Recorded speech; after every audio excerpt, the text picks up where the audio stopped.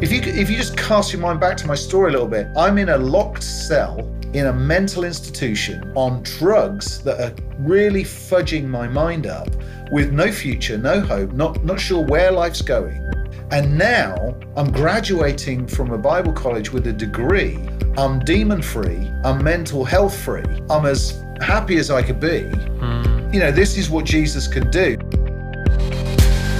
Welcome, everybody. This is Simon Gilbo with Inspired. I'm excited to be back with you for another great episode. Inspired, if you're new to us, is all about sharing basic friends and contacts of mine who've got great stories in all sorts of different spheres and walks of life of overcoming faith, despite sucker punches, despite the difficulties that have come up them, and we've all got so many challenges in our own lives. So it's good that hopefully in 45 minutes or so you'll leave encouraged, inspired, and you know, we're bombarded with bad news, so it's good to hear just great stories, isn't it, of overcoming faith. So, and I have no doubt we're going to be inspired this week because we've got a fantastic guest with us, Alan Gardner. Welcome. Thanks, Simon. Yeah, great to have you. So Alan was just giving a testimony, telling his story, his journey.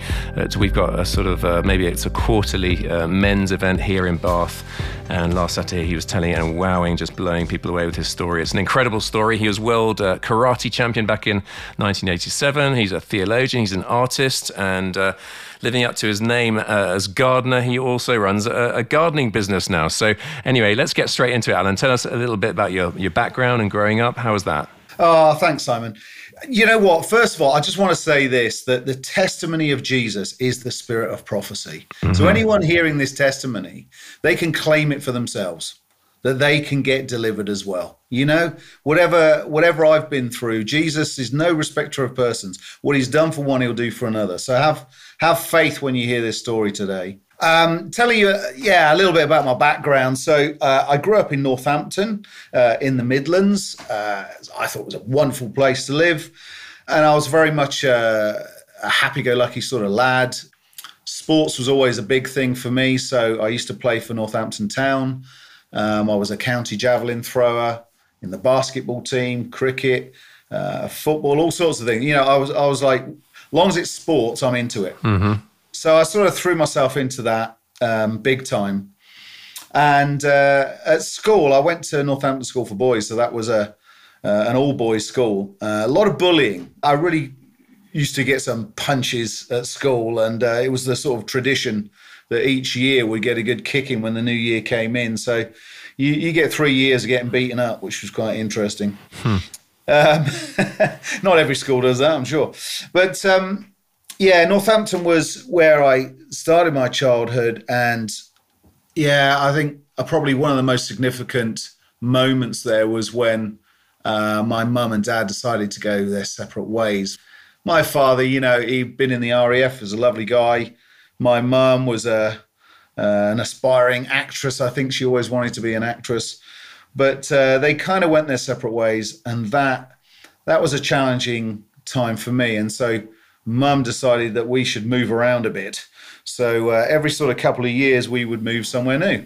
Mm-hmm. And one of the places we moved to was East Farndon, and we lived with a brigadier, Sir Alexander Stanier. He's quite a prominent figure in the British Army, was awarded the Silver Star in the war, and was with Montgomery and various other things. So we lived with him. We had various dignitaries come to the house.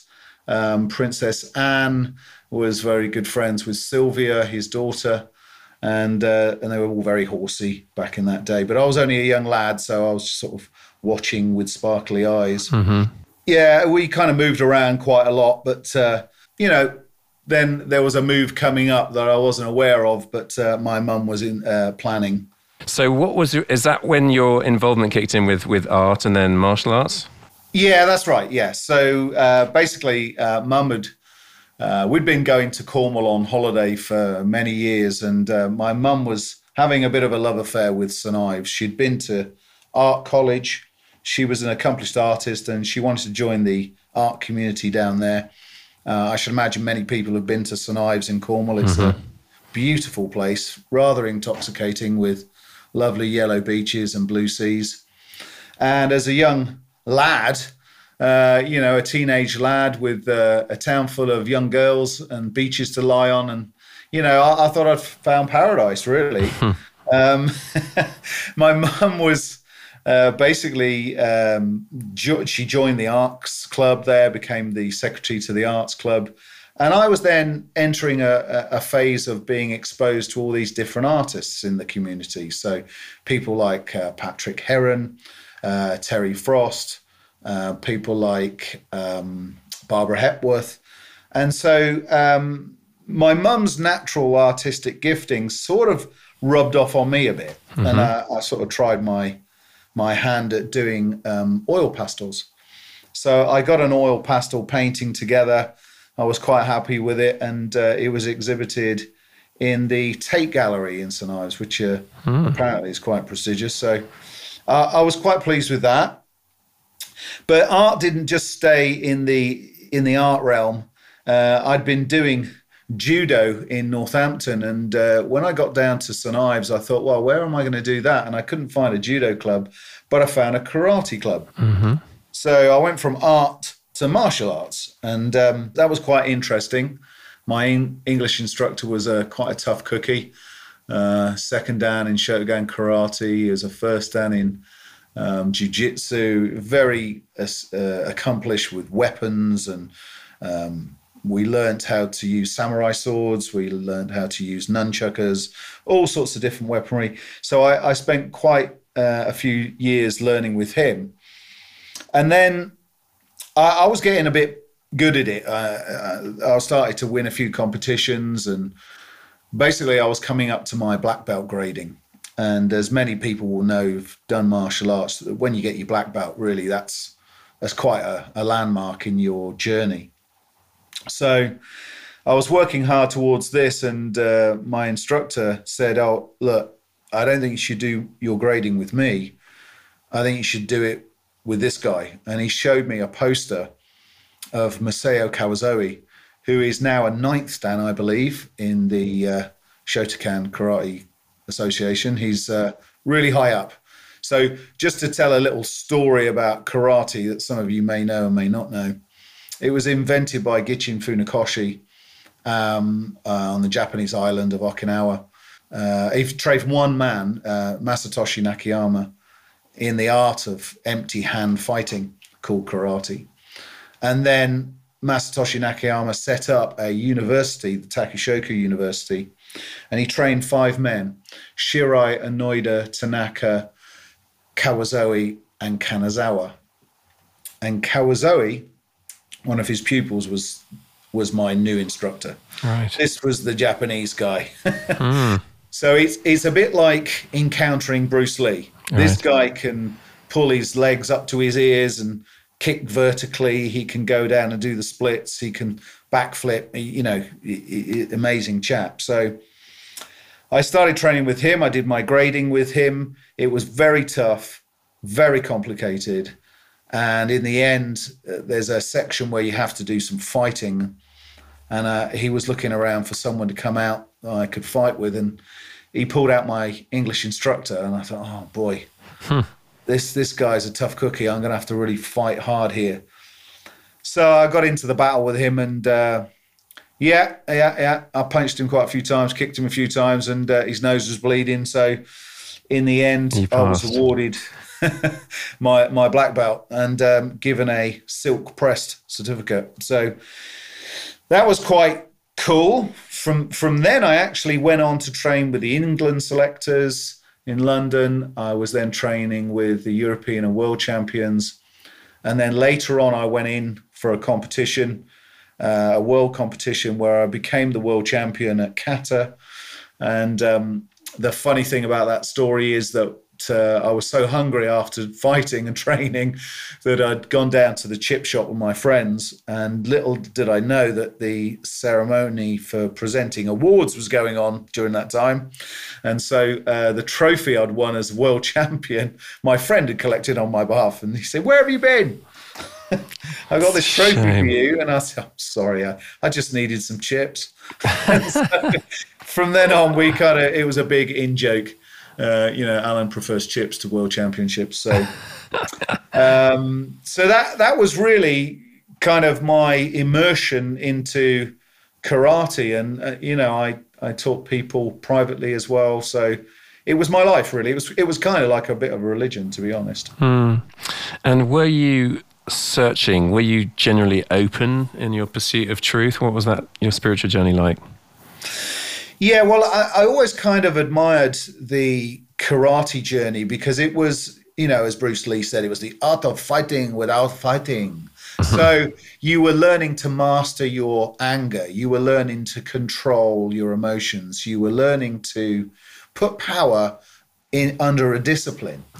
And then also it was about developing character, becoming a better person. So I thought, yeah, this is good for me. But there was a nagging doubt in the back of my head. I thought, yeah, but this doesn't explain everything. And one of the things that martial arts does is immerse you in either Buddhism, Zen Buddhism, or, sort of Zen koans or riddles, and you learn all this philosophy. But it didn't really answer my question, what's the truth? And so I kind of went on a bit of a journey to find out what the truth is. And doing that, I sort of decided to ask my karate instructor, my English one, what's the truth? And he sort of told me a lot of mythological stuff and stuff I really didn't understand. And what I didn't realize is that he was involved. He was a warlock in a local coven. And he was quite heavily involved in witchcraft and the occult. And I hadn't seen that side of him before. And it was a little bit scary, but there's something about it, it was supernatural. It had some intrigue. And so I felt like I was being drawn into that a little bit. I'd also sort of dabbled with crystal dowsing. I wanted to, as a sort of form of determinism, what's going to happen here or there when you douse crystals. Many people will have done Ouija boards as I did.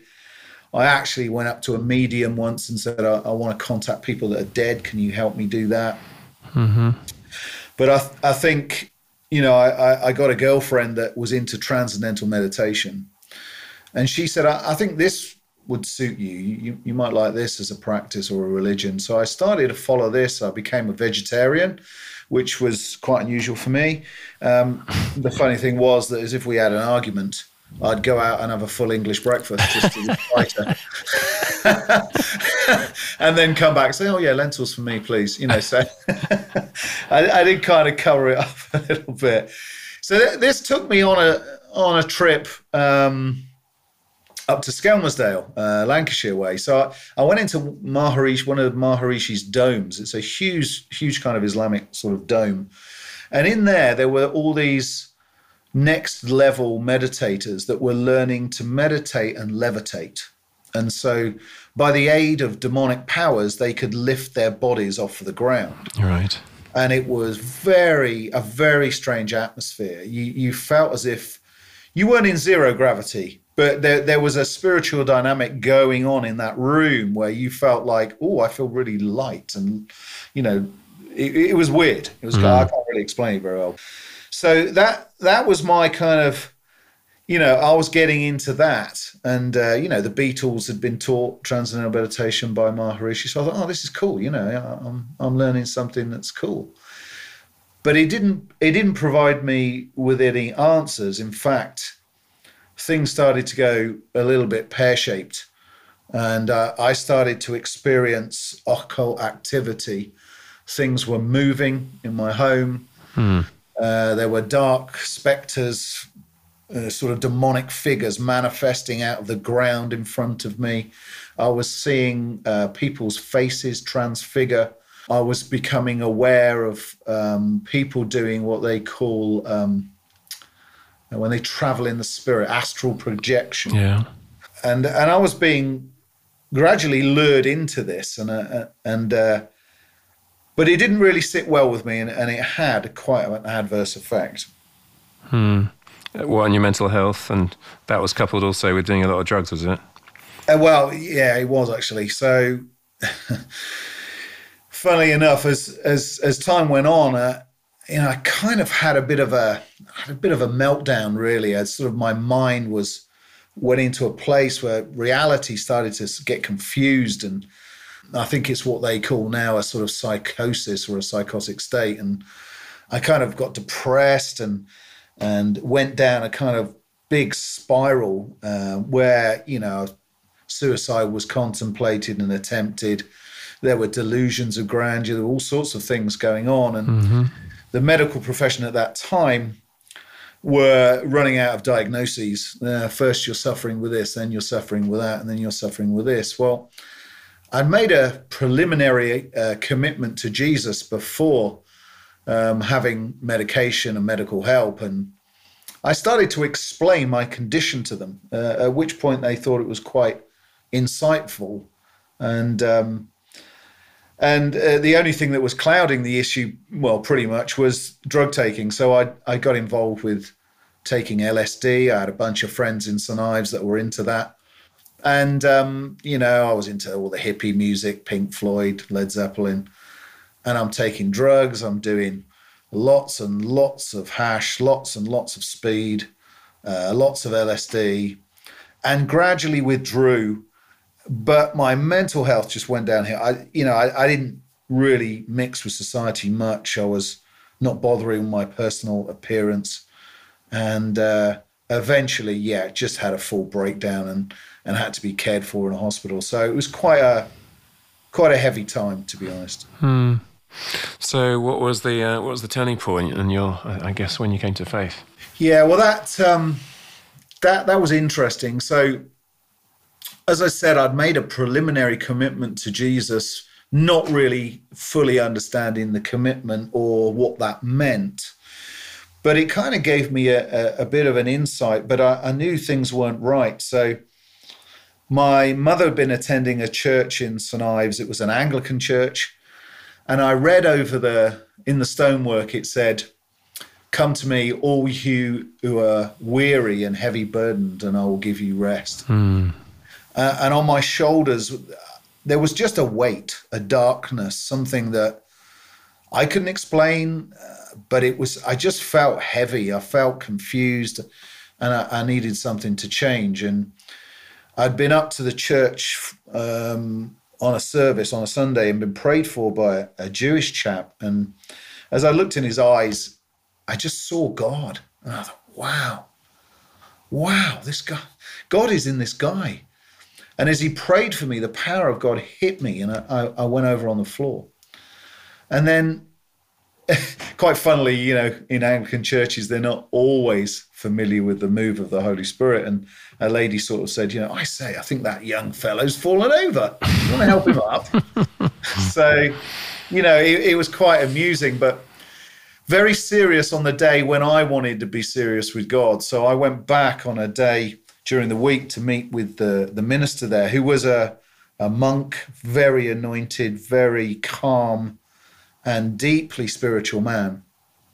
And he opened this huge oak door with one of those big old keys, locked the door, and outside it just turned into a thunderstorm.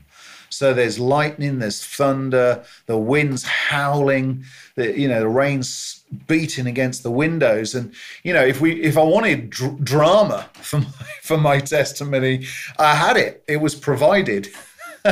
And so I'm talking to this guy, and Father John, and he said to me, he said, "Alan, you've been into quite a few things, I believe." And I thought he'd been talking to my mother, but he hadn't. He was actually using one of his spiritual gifts, which was discernment. And he said, I can tell you've been involved with drugs, and there's something dark over you that needs to go. Would you be prepared to let go of all of that and give your life to Christ? And I'd been so broken by my experience. I'd not had any answers to the truth. Jesus had said, "I'm the way, the truth, and the life." And I thought, well, okay, if you're the truth, then I want that. And so there and then I prayed a prayer of repentance. I brought everything that I'd experienced to the foot of the cross. And the pastor prayed with me, and something very dark and sinister peeled off of my back. And at that moment, I've suddenly felt like I woke up. I came alive. And I heard the voice of God say to me, "Willie, you will be a minister for me." And I sort of said, wow, yes. And so the vicar sort of said, what was that? And I said, the Lord's just said to me, I'll be a minister. And I think, knowing my history, he said, just take it one day at a time. Yeah, sure. But actually, as we go on, you'll find out that that's quite true. So it was quite, I have to say, it was quite a radical conversion. When we went outside of the church, it was like God had stuck his paintbrush into the palette and painted the grass greener, the sky bluer, the sun yellower, and all the birds are singing. And the only hymn I knew was All Things Bright and Beautiful. So that's what I started singing. Beautiful. But I knew that something major had happened. I was alive. And so from then I went on to be baptized in water. I then was baptized in the Holy Spirit, which is another experience.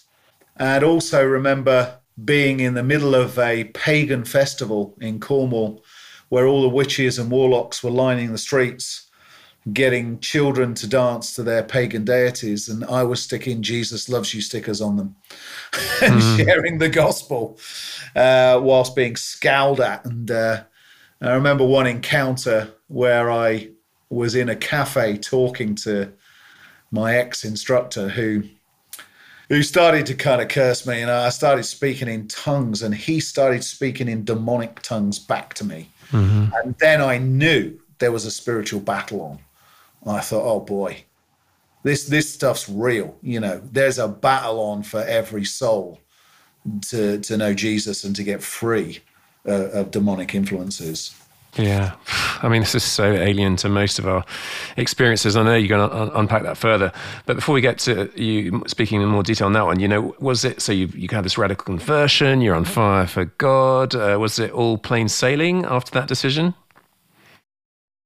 Do I'd love to say that it was, but I think one of the things that God does in a life is he brings wholeness. And, the gospel is not about making converts, it's about making disciples. And people, they really need to know Jesus. And I mean, even the disciples after 3 years were still acting pretty dumb at times. And and I was the same. So I needed to have a bit more liberation in my faith. And sure. And so I met a couple in the church that were involved with healing and deliverance ministry.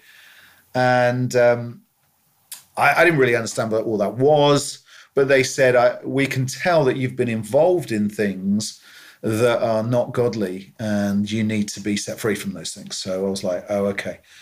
And so when I started to explain that I'd been involved in martial arts and then the occult and then seances and all sorts of other stuff and witchcraft, they said, yeah, all that needs to be repented of.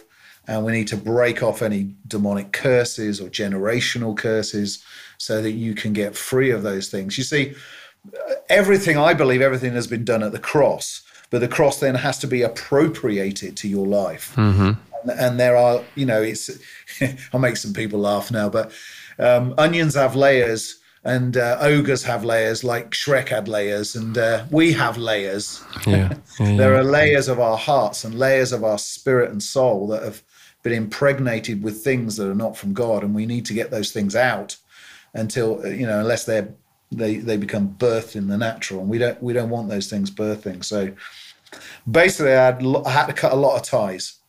So I had to cut a lot of ties with the martial arts training because there's a lot of Zen Buddhism, there's a lot of bowing to idols, and making martial art instructors your teacher, not Jesus. There was also the involvement with transcendental meditation. I'd done a demonic ceremony where I'd pledged my life and made sacrifices to an idol to join that cult. So I had to break all that off. There was also quite a few temptations. I was approached by a couple of lads that were in a London gang, and they knew I was pretty handy. I was a bouncer at a nightclub, and they sort of said, Al, would you like to make some money on the side? And I said, well, yeah, sure. Well, okay, we'll make you £1 million. We'll make you a millionaire if you're up for it. So I said, yeah, I'm up for it. Let's go. So they said, well, okay. And they handed me a a wad of banknotes, and they said, just look through that a minute. So I was looking through, counting it. There were 20s and 50s. And I said, right. And they said, can you tell any difference between the notes? I said, no, not at all. It's all money, right? And they said, not quite. It's actually forgery. So half of that is forgeries. But I could not tell the difference. Mm-hmm. And so they said, look, if you go abroad for us and launder, just got to pay 6 million into all these different accounts, we'll give you £1 million. So that was quite a strong temptation. And then when I looked up and I thought, I'm a Christian, I'm going to do things like that. But I found out that the penalty was 30 years inside. Right. And I thought, no, I'm not going to prison. I'd had a few clashes with shop fronts in Cornwall where they were displaying obviously demonic images and things in the shop. So I decided to put my best left foot karate kick through the windows. Damn. And ended up being thrown in various cells overnight where I was reprimanded for my behavior. So you really were sort of a rough jewel with working out your salvation. I was battling. I was battling until I'd learned that our battle is not with flesh and blood; it's with principalities and powers in the dark. In the heavenly realms. I still had a few issues with people, none more than my family and friends who could understand me drinking all the time and doing drugs and having girlfriends and all the other things that I'd got into. But Christianity, oh my gosh, really? So they couldn't understand that. They just didn't know what to say to that. Like we get all the other stuff, but you've now picked something we don't know anything about. So I said, well, I'm really sorry about that, but this is what I'm following now. And here was the good thing about this. I'd been discharged from the hospital. I'd been seeing a psychiatrist. She said, I think she was fed up with me talking to her about Jesus. She said, you're free to go. There's nothing wrong with you. Get out. And then I went to see my clinical psychologist at the time, and he said, Alan, you're as sane as I am. And I said, can I get a certificate? And he said, no, don't be so daft, get out my office. And I handed in all the tablets that I'd been on into Boots where they recycled them. Mm-hmm. And I have never taken any drug since then for mental health issues. I got completely set free and I was discharged from all medical care and I've not lapsed since then. So I know there's a story in the Bible where there's a young lad who was demon-possessed, thrown into the fire, thrown into the water as the demon tried to kill him. Jesus cast it out. And the boy was corpus mentis. He was in his right mind and was handed back to his father. And that's really my story. Hey folks, two things I want to plug really this month that I'm involved in. One is XCC, which is Extreme Character Challenge. You might remember we did a podcast with the guy who runs that, James Ray, superb men's ministry. We'll put that in the show notes, that last podcast for you to revisit if you want to. And they do them in Scotland, in Wales, in England, and they are just brilliant. So you are a man or you know a man, that's all of us. I would highly recommend getting involved with that. So go to extremecharacterchallenge.com. Again, we'll put that in the blurb. Secondly, I'm off to Burundi for 10 days of our annual cycling fundraiser.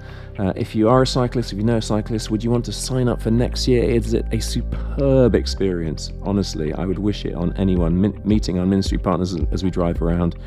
Please, if you wanted to sponsor us, you know that this is a Great Lakes Outreach podcast, working in the hungriest and the poorest country in the world, that is precious, broken, beautiful Burundi. So if you wanted to sponsor us, please go to greatlakesoutreach.org/inspired. And if you're grateful for the podcast, if you've got any spare cash you want to send our way, that'd be beautiful. All right, let's get back to the podcast. You talk a lot about adoption and how to combat fatherlessness, don't you? Speak into that.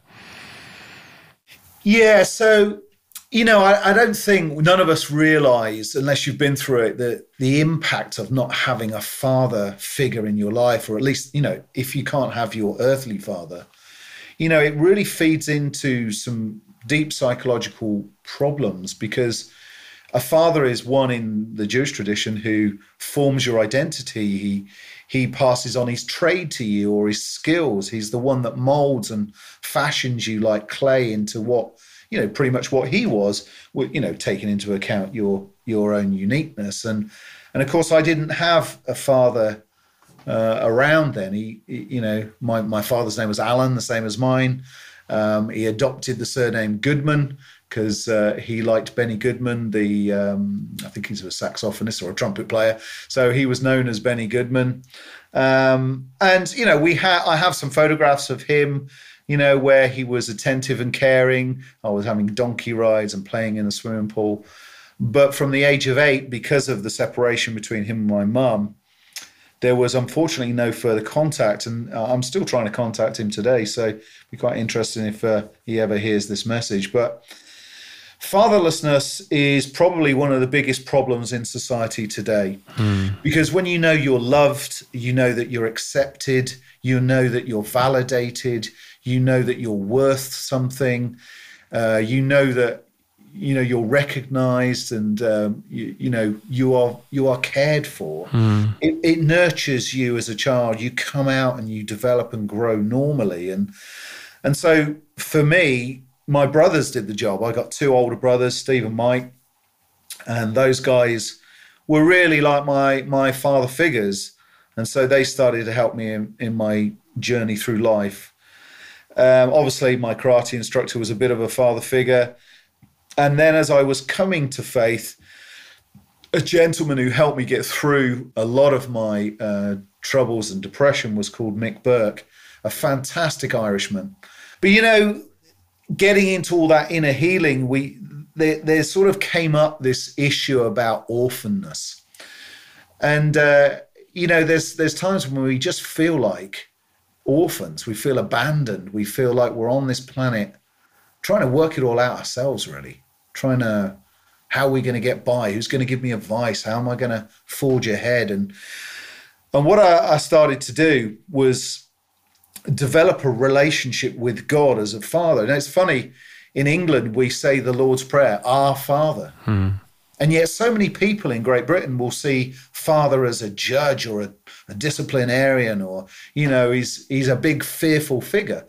But actually, Jesus called him Abba, Daddy. He had that personal relationship with the Father. And that's what I was introduced to, that I could talk to God as a dad. Yeah. And reading through the book of Proverbs, every other chapter started with, my son, listen to my words, my son, take my words into your heart, obey them. And so I started this journey of learning to be a son of God, if you like, not in the literal sense, but to be a son to God. And he was my father. It says in Psalm 68, I believe, that he is a father to the fatherless. Yeah. And so even if you don't have a mother or father, God will be your dad. And I can testify, he really does look after you. So I guess, when I met my wonderful wife, which is a little bit later on in my story, but I started to have what they call Restoring the Foundations ministry. And that was a comprehensive inner healing program to do with sonship. And so that was a real great period of my life where I started to get rid of a lot of tears, a lot of pain. And it's still an ongoing journey. We all need time to process grief or to process pain. But if we've got someone we can talk it through with, whether it's a physical person or the Holy Spirit who is a counselor, then we can certainly get that stuff processed. And so looking back, how have your experiences helped others? Well, that's a good question, actually. When I first gave my life to the Lord, I said, Lord, I do not want to be a pew sitter. I am not interested in just putting bums on seats in churches. I want to get out there and talk to people. I want to be real with people. My story's real. I was nobody's fool. I was convinced that nobody would convince me of the validity of Christianity. I was kind of quite volatile towards people that would witness to me on the street. So now that I had converted and actually had faith in a personal relationship, I thought, wow, this is real. I'm not kidding. This is genuine. And through all the stuff I'd been through, I thought, I've got to tell other people. because it's important that, they come to know Jesus and secure their place in heaven. I think there's many people out there today that think being a good person makes you a Christian. It doesn't. The only way to become a Christian is to receive Jesus into your life, have your sins forgiven, accept what was done at the cross. And then, as you've received that forgiveness, then you have a completely new birth. Being born again is the expression. And so for me, I thought, right, I'm going to witness to everybody. So I became this fairly manic evangelist, herding crowds of teenagers around the streets of Penzance and other places, where I would tell them, they need to give their lives to the Lord. And I really enjoyed that. And then as time went on, I felt that God was calling me to go to Bible college. Mm-hmm. Well, this presented a problem because I'd failed all my GCSEs at school, my O-levels back in the day. And I didn't really have an aptitude for academics, and I really wasn't educated very well at all. So I just wasn't interested at the time. But so I applied to this Bible college tentatively, and they said you need 2 A-levels or an entry exam. I'd blown my A-levels. I'd trained as a chef. I was taking drugs at the time, and so blew my exams. I actually had a fear of examinations, so I didn't want to take them. So I took this entry test, and it was quite involved. I had to learn a bit of Greek and Hebrew. But when I sent it off, they said, "You've been unconditionally accepted." Wow. And so I was just blown away. I couldn't believe it. And then, that presented another set of problems, which is the funding for that. And so it was about £4,500 a term to pay for that education. And God provided all the money for that. Mm-hmm. That came in through various different means, the county council, the church, and friends. So I enrolled in this college. It was an international college, Assemblies of God, Pentecostal denomination. And I stayed there for 3 years, where I basically learnt the Bible inside out as best you can. And I managed to get an honours degree in biblical theology. So from Sheffield University, which is quite high academic wise in modern terms. So I was thinking, gosh, I haven't even got a GCSE, but now I've got an honours degree. How do you do that? But God can redeem your education. Yeah, He can redeem. If you just cast your mind back to my story a little bit, I'm in a locked cell in a mental institution on drugs that are really fudging my mind up, with no future, no hope, not sure where life's going. And now I'm graduating from a Bible college with a degree. I'm demon free. I'm mental health free. I'm as happy as I could be. And it's just, this is what Jesus can do. So I thought, well, this was part of God's plan to get trained at Bible college. But then after that, I thought, well, what am I going to do with all this? And he led me to work for a company called Life for the World. Mm-hmm. And they had a house called Caleb House down in Clevedon in Somerset. Now, I was in South Yorkshire, so once graduated, I had to come down to Clevedon for an interview. And I met this lady, some people will know, called Maggie Hedden. She was the manager of the house. It was a house where you'd have roughly about 12 men. It was men only.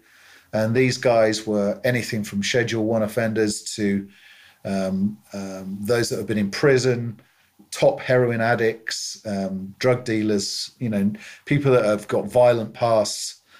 And she interviewed me, and she had actually spent 10 years with Jackie Pullinger in the walled city in Hong Kong. Mm-hmm. So she was a phenomenal individual to meet, and her experiences were very powerful. So I learnt an awful lot from her.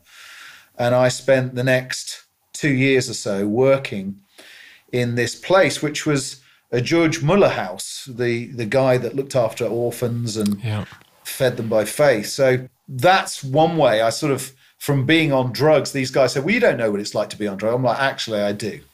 So I would tell them my testimony, my story of how I was involved with drugs and how I got free. So it was quite good. And I suppose the other thing that I'm involved with today is I do teaching. I run a life group in my home with students and, share with them messages from the Bible and other experiences that I've had in ministry. So that's how I try and perpetuate what I've experienced in generations below me.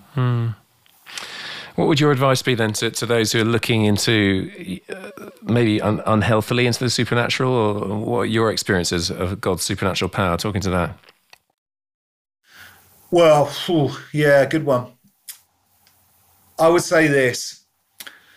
Jesus said, all authority in heaven and earth has been given unto me. Therefore, go and make disciples of all nations. And he also said, go. I've been given all authority in heaven and earth, and I give that authority to you. Now go and make disciples. So in the spiritual realm, in the supernatural realm, Jesus Christ is God. He is the top authority there is in the universe. And any supernatural power that operates outside of his headship, his authority structure, and his family, his church, is not from God. Mm-hmm. And I think so many people want to delve into whether it's tarot cards or mediums. They want to get a reading to find out where they're going. And what they're forgetting is that God has got gifts like that. It's called prophecy. It's called dream interpretation. It's called words of knowledge. They're the gifts of the Holy Spirit. And so my advice is if you've dabbled in the occult, you've looked for supernatural answers or the truth in wrong places, get out of that as fast as you can. Go and seek somebody who really knows Jesus. Find someone who has been born again of the Holy Spirit, who's someone who knows who God is, knows the Bible, and who can help you with that. Because, one of the things I had to do as someone who had dabbled in all that stuff was to hand back any gifting or experiences that I'd gained through occult practices. Mm-hmm. Because I was sort of experiencing otherworldly stuff, and I thought, I need to. And God just said, if you give that back to me, we'll do a divine exchange. I'll take away all that stuff, and I'll give you my gifting. And so since that time, what's incredible is the Lord has given me the gift of prophecy. I've been able to see angels, which is not a hallucination. He's helped me to see into the spiritual realm. There was an experience at Bible college where I actually left my body and went to heaven and met Jesus face to face, which I'll never forget. I couldn't talk for a whole day or two afterwards, which most of my friends will say is impossible. So that was a major encounter. And I've seen all sorts of miracles. I've been on the road with certain evangelists that have laid hands, and I've laid hands on people. I've seen, legs lengthened, backs healed, knees healed, all sorts of medical conditions healed. I've seen people delivered of demons. I've seen people get set free from mental illness and all sorts of things. And so my advice is that, if you want to find out the real supernatural power, you need to look to Jesus because he's got it all. Amen. So some people, your story blows us away on many levels, and it's very much out the box, but it's also very inspiring and encouraging. And people might want you to come and share to their church. Are you up for that? Yeah, definitely. I think, my wife's got a great testimony too, but yeah, I really would like to share in churches or even in conferences or whatever, because I know that my story hits on drug addiction, mental health, martial arts, the searching for truth, fatherlessness, orphanness, all those things, are relevant today. Even the worries and cares of this lifetime. So many people are bogged down with money worries. I've got testimony after testimony of God providing financially, but, absolute miracles of provision. And so, yeah, I'd love to share that with churches. Yeah, that's fine. Great. And how will they be in touch with you? We'll stick it in the blurb, but you say it. Yeah, that's fine. Yeah, so there's several ways they can get in touch with us. They can email me. That's alangardner7@yahoo.co.uk. That's ALANGARDNER, the number 7 at yahoo.co.uk. You can also follow us on Instagram, which is Fiona and Alan. There's no gaps or spaces between that. It's just FIONAANDALAN. And that will also lead you into our prophetic art pages, where you can see where I've done a lot of prophetic artwork, and you can ask questions about that. And if you want to, you can also follow us on Vision Art on Facebook. Vision Art, okay. Great. Well, Alan, it's been, my head's spinning with sort of digesting a lot of that stuff, but it's been edifying, it's been encouraging. You know, Jesus is Lord of all, isn't it? Every knee shall bow. And I've experienced plenty of demonic stuff as well, and seen the power. It's only at the name of Jesus that demons will flee. That's right. And that's been your very much internalized reality of being completely set free. God bless you for that. God bless you in your ministry as you share that story. People be in touch with Alan. We'll stick all that stuff in the blurb.